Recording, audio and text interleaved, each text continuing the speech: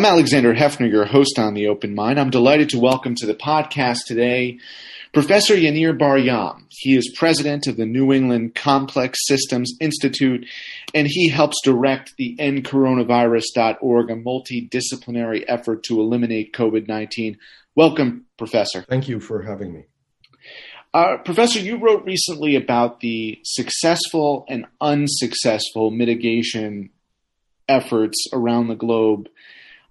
We all know that it didn't have to be this way in the United States if there had been a more disciplined and intensive mitigation and acknowledgement of what a pandemic means for society.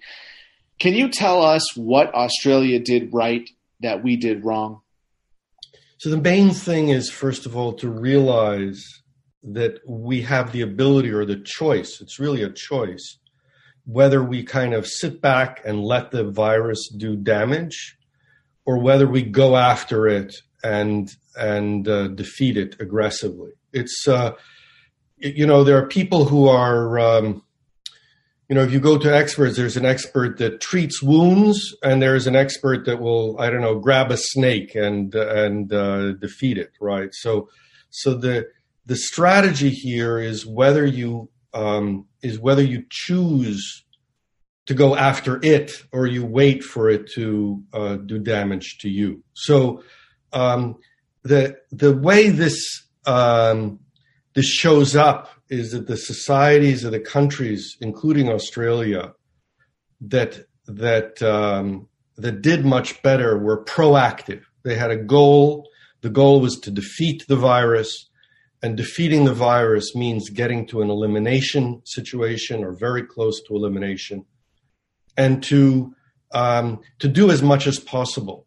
A lot of the West, right, including the United States, was about mitigation. Let's slow it down. Let's take the wounds and heal them, I guess, as much as possible, versus the goal of elimination, of stopping transmission. That's the really most important thing, because once you set your sight on the goal of stopping it, then that's what dictates how you act. So that's that's definitely the most important piece. So you're saying mitigation versus eradication or elimination, and it's clear from the outset we were ill-prepared in the United States to eliminate or eradicate this. The initial movement of those who were ill abroad, who were returning to the United States, we recall the sealed airplanes that were returning Americans who had been stranded at sea. There were a few weeks in which there were signs that we were trying to prevent transmission on this continent, in this country, but at a certain point, the dam broke. When did the dam break? So the problem with talking about that is that when you have an exponential growth, it always looks tiny until it looks overwhelming. So there's always this long period where everyone says, well, things are okay. It's not a real problem. It's not so bad. But the problem is that you have to anticipate that it's going to get bad. It's, the damage that's being done early on doesn't look so bad. But what you have to do is anticipate. You have to say, in 4 weeks from now, it's going to be worse. And then it's going to be even worse. And waiting until there's this problem with waiting. So if you wait until you're clobbered over the head, then you're clobbered over the head. If you realize that it's coming, and for that, you have to understand that it can be bad. That, the fact that 10 million people are locked down in China, or that South Korea is responding very aggressively, it cannot mean that they're doing this just for no reason. And we waited. We waited until we saw that it was already doing damage here, which became untenable before we took strong action. So the key thing is to decide that it is worth stopping. And second of all, to realize that you can't wait. The best time to go after it is when it's tiny. Right. So right, in New Zealand, there was the same debate in the government about, so they said, hey, it's not so bad yet. As things get worse, we'll ramp up what we're doing. And then there was one person, a public health expert who was very highly regarded, who said, let's turn it around the other way. Let's do the strong action first, and then we can relax the restrictions afterwards. And that's why New Zealand was successful.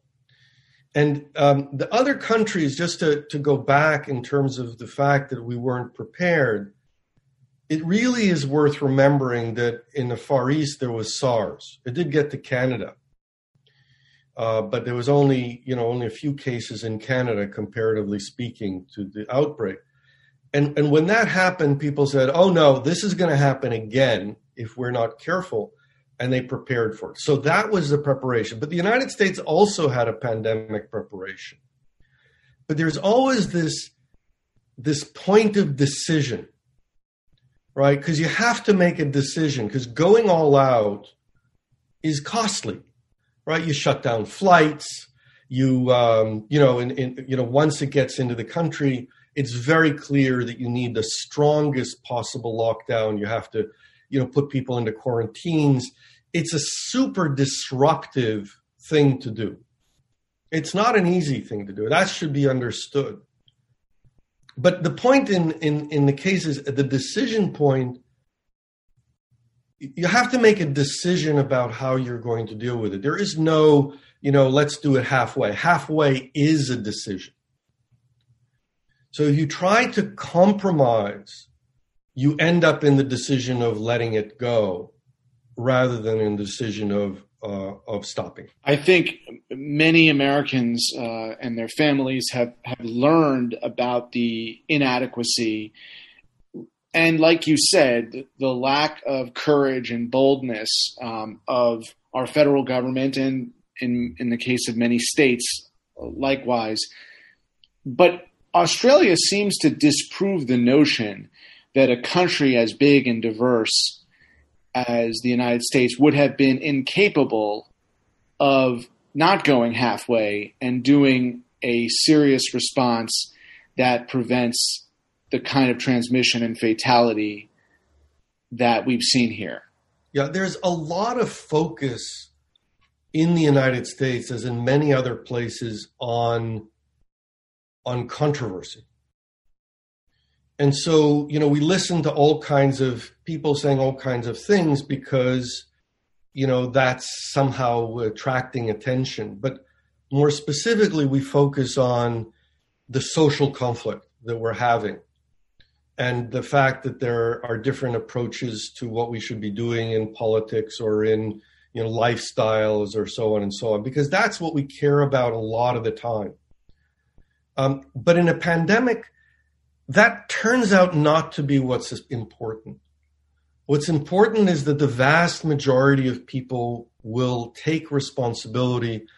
And if people tell them the right thing, if they communicate clearly, people will take responsibility. And I've seen this because I've worked in Africa, and in Western Africa, in the Ebola outbreak, there was a lot of conflict. There are tribes that are fighting each other.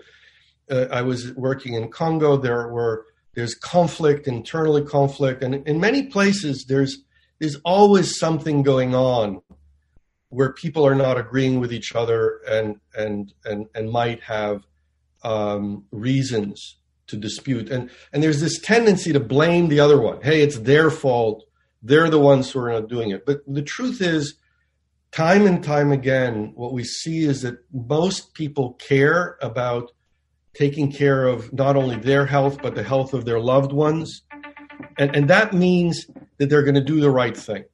I think you're spot on with respect to the controversy. And some of that has to do with the persona of the United States and this idea of rugged individualism, and we're not going to let anything get us down.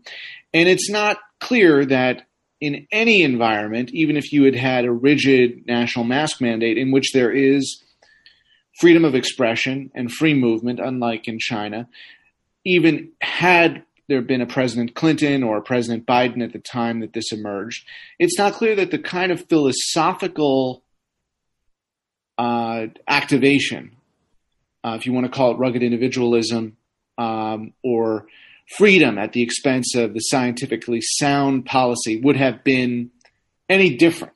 But my question to you remains, had the United States taken the steps that Australia did at scale, a large country, whether you're talking about Australia or larger than New Zealand countries like Korea, South Korea, Vietnam, those countries, despite their populace, the size of their population, are capable of much stronger responses than not just the United States, but European countries too.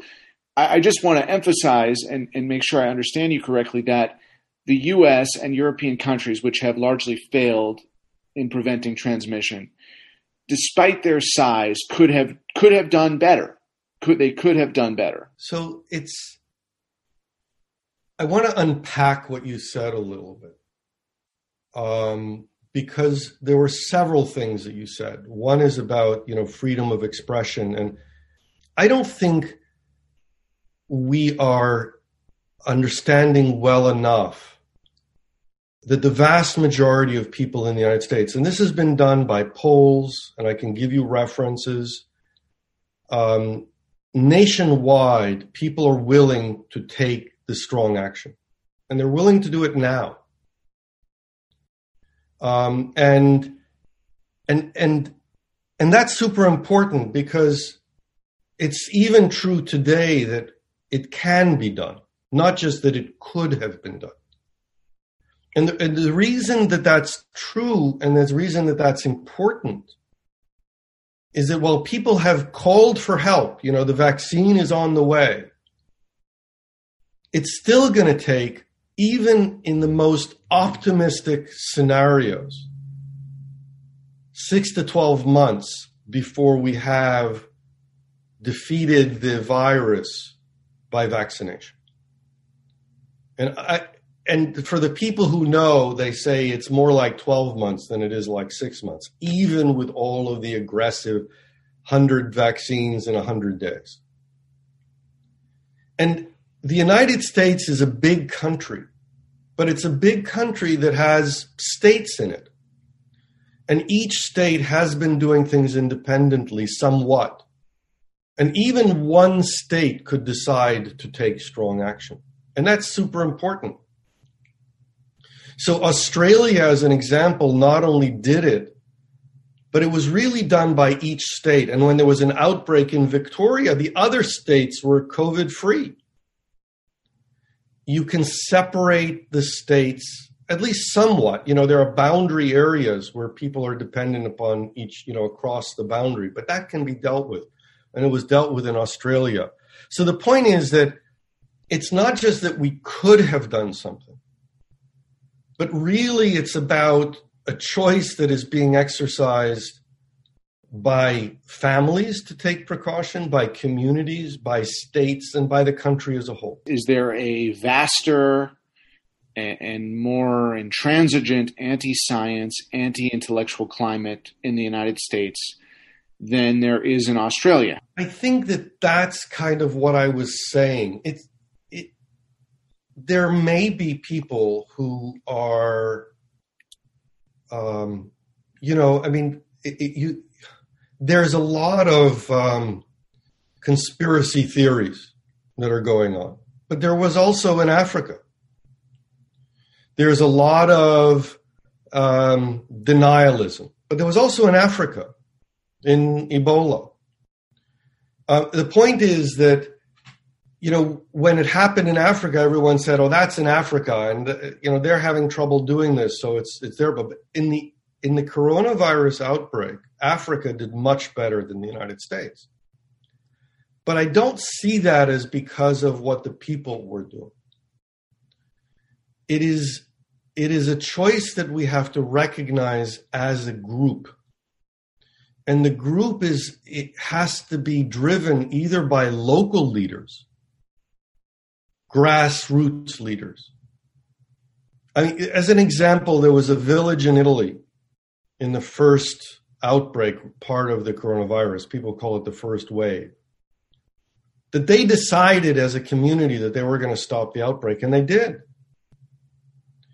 The problem is this passivity. It's the absence of realizing that one has a choice, that one's decisions matter for one's own safety and for the safety of one's loved ones and for one's community. That's the most important question. Do we choose to act? And choosing to act is very different from what the action is that we do. So you have pointed to the idea that people might choose to, quote, exercise freedom rather than going according to restrictions. But for me, the question is different.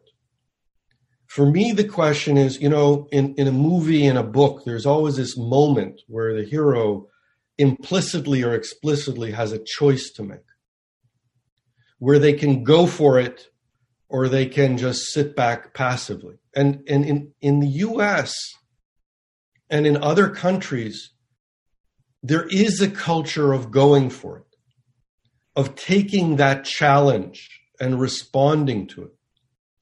And it's that choice that the United States has not yet made, I think, because of the issues that you're raising, but I really think because people didn't realize that they had a choice. Right, exactly. In a pandemic, you don't have a choice. And, if people had viscerally, emotionally felt what they felt at ground zero 24 hours after 9/11, we would have been in a different universe. But unfortunately, there was no way to convey and to impart that either incrementally or immediately. And Tom Frieden, when he joined me on the podcast a few months ago, before President-elect Biden had won the election, he said he thought it would be very hard to reset the kind of mentality that was normalized, which is, it's the pandemic, stupid, but we're not going to arm ourselves in the way that you're describing with the decisive and courageous decision making. So the question is, can we reset? Yes, we can reset. And there are multiple ways to reset in terms of the mentality. It could be done at the state level. It can be done at the federal level. Surely a change of administration is an opportunity to reset. But the main thing is that people have to realize that we can follow the example at any time if we choose the example that was followed in Australia. We can do what they did. It's harder. The longer you wait, the harder it is, no doubt. But that difficulty, that difference in difficulty is not what is the determining factor. The determining factor continues to be to meet the challenge, to make the decision that we are going to do it. We're going to go for it. And it's hard. I'm not going to say it's not hard. It's a challenge. But it's surely not a challenge that we can't meet. If rich countries and poor countries, large countries, small countries, people talk about island countries, but there are mainland countries that have done it, and Australia has multiple states, and each of the states was successful in their domain, even sometimes when there were other outbreaks in other states. And the state that had the biggest outbreak in Victoria had the hardest job, and they were successful too. It can be done. So tell me how it can be done, because even in Korea and Japan in recent weeks, they've faced small increases, what you can't really call a resurgence compared to the waves of Europe and the United States. So you're advising President Biden about how we can reset, independent of the vaccine. What do you suggest? You have to take the strong action first. And I know everyone's reluctant to do this, but you have to, there is no other successful path. People call it, stay-at-home orders. They call it all kinds of things. Where much of the U.S. is already in what is called a lockdown, but it's really a soft lockdown. You have to go all out. This is not I'll do it a little bit kind of problem. You have to go all out. The advantage that that is available is to go all out and then to realize that the critical part is not the closing down, but is the opening up part. And getting that right is what matters. And what we've been doing is we've been trying to mitigate, do it, we'll do a little bit more when it gets a little bit worse and so on. That's what we talked about before. But what you really have to do is realize that locally, if you go all out, you can get to places where you don't have the disease anymore. And those are the places you want to open up. You don't want to open up first restaurants and then this and then that, not sectors. You want to open up areas that can protect themselves from re-importing the disease, just like it was done in Australia. You can even do it within cities. That was done within Australia, in Melbourne. You can separate neighborhoods or whatever. But the point is that once you start opening up, you protect the areas that are without the disease. We call them green zones. And then you basically roll out green zone after green zone, and very quickly. And this is what's so amazing. It only actually takes a few weeks to clear the whole area. Because if you're going all out, the number of new cases per day goes down exponentially. It can even go down faster than it's gone up exponentially. And that means that in a period of, this is the typical number you think about, 4 to 6 weeks, you've crushed the virus. And then once it's down to low values, you focus on opening up the areas that are without the disease. Slowly, carefully, another few weeks is really all right. And then it's like a ratchet, right? You protect the areas that are safe and you roll it out across the country. And that's what works. Or over the state or over the region of states, whatever it is where people are willing to do this and are willing to take the strong action. All it takes is one rogue, non-compliant governor and air travel to resume re-importing the virus everywhere, right? So no, that's actually not the scenario. So we have had reintroductions in New Zealand, in Australia, multiple ones actually. But most of them are stopped just by contact tracing. Because if you have 1 or 2 cases, you can stop it by contact tracing. And then if you have a few more cases, then you need a short time localized action. And that's what happened in New Zealand for 18 days or something like that. But it's firefighting. It's like you don't live in a burning building just because in the future there might be another fire. You put out the fire, and then if there's another fire that comes up, you can stop it too. I understand what you're saying, and I hope that our listeners can be aspirational in envisioning a United States that works more coherently. But that's the point. 50 states has been incoherent, and even with President Biden, in order to prevent re-importing the virus, what you're saying about going all out, that would require, I think, responsibly, new shutdowns of particular public transportation modes. So again, the challenge is not quite the way you're describing it, right? it's about getting down to the point where you understand where transmission is and where your transmission risks are. And you focus on stopping those. And, I think there's a tremendous defeatism, right? There might be this situation where we won't be able to be successful and that will undermine everything, but it is really worth knowing that the worst that can happen in this kind of situation, if you fail, you're still much better off than you would have been had you not done this. There is no comparison to the level of situation where we are now, where our backs are against the wall, the hospitals are overflowing, and we're anyway locked down. We're paying the economic price. We've been paying the economic price for 10 months. And we didn't have to do that. So even if we are not successful at stopping the outbreak or stopping another, conflagration somewhere, it's still going to be much, much better than the situation that we're in now. Let me ask you about models of contact tracing and how we can try to prevent on a regional basis the reimportation of the virus. So you've talked about the Australia model and New Zealand too, but elsewhere in Asia, there has been success.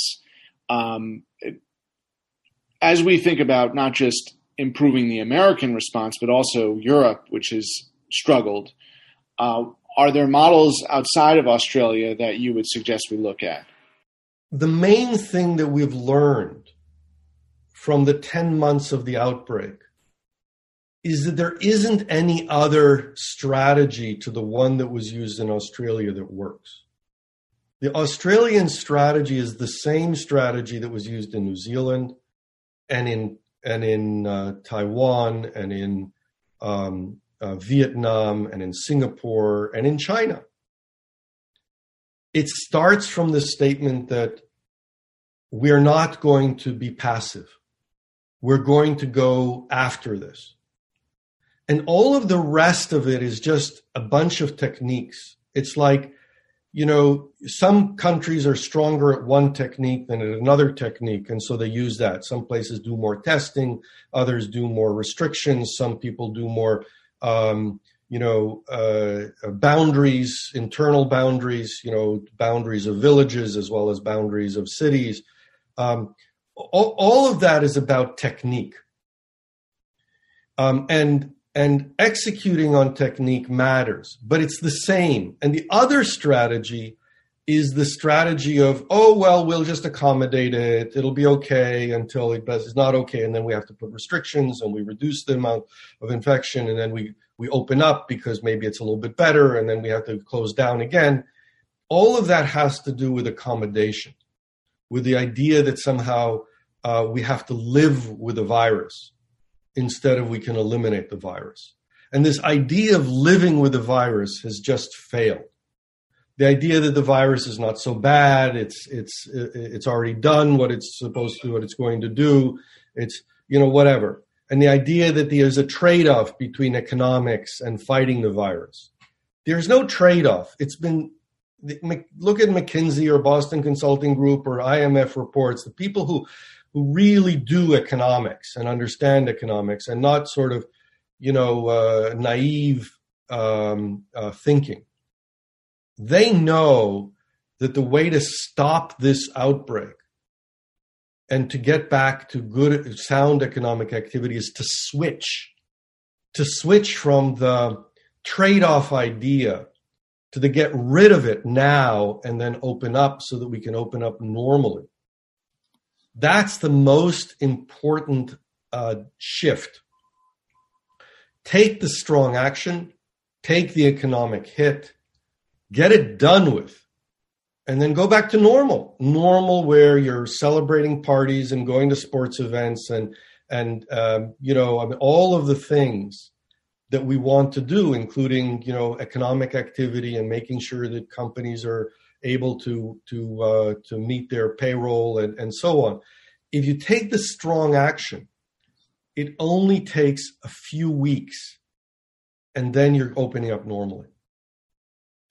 Vice President Biden, now President-elect Biden, said that same thing. We're learning to die with the virus. We're not living with the virus. We're dying with the virus. And I really concur with your sentiment and your advocacy of strong action. My only and final question for you is, since it's not clear that the Biden administration will take the strong actions, especially given the kind of allure of vaccinations and vaccines, what would you say to impress upon Biden and his administration how and why we need, like you're describing, a month-long or 2-3 week campaign that is, in your words, all out? So to be fair, it's not 2-3 weeks. It's probably 4 to 6 weeks, like I said. But the main thing is that we don't get to choose the action and the consequences separately. The actions that we choose, this is where the science has to come in. Tell us what the consequences of those actions are. And if we want to be successful at stopping the virus, at shutting down the virus, as President Biden has said, we have to choose the action that will make that happen. And there is not a lot of choices that are available. And again, the vaccine is a 6 to 12 months out. And over 3,000 deaths per day is not the way for us to keep going with what's happening and to be considered to be successful. So we have to just make the choice, even if it's a hard choice, even if it's, not the first thing that people want to do. Surely I understand. But the vast majority of people and the opportunity that we have to do this together for the people that we love, for the shared opportunity to go back to the normal existence that we want. That's what this is about. And just to say it one more time, there are things that we can choose to do, but the consequences of our choices are built in to the world. The science helps us to understand the world, but it is the world that will determine the consequences. Yaneer Bar-Yam, thank you so much for your insight today. Thank you.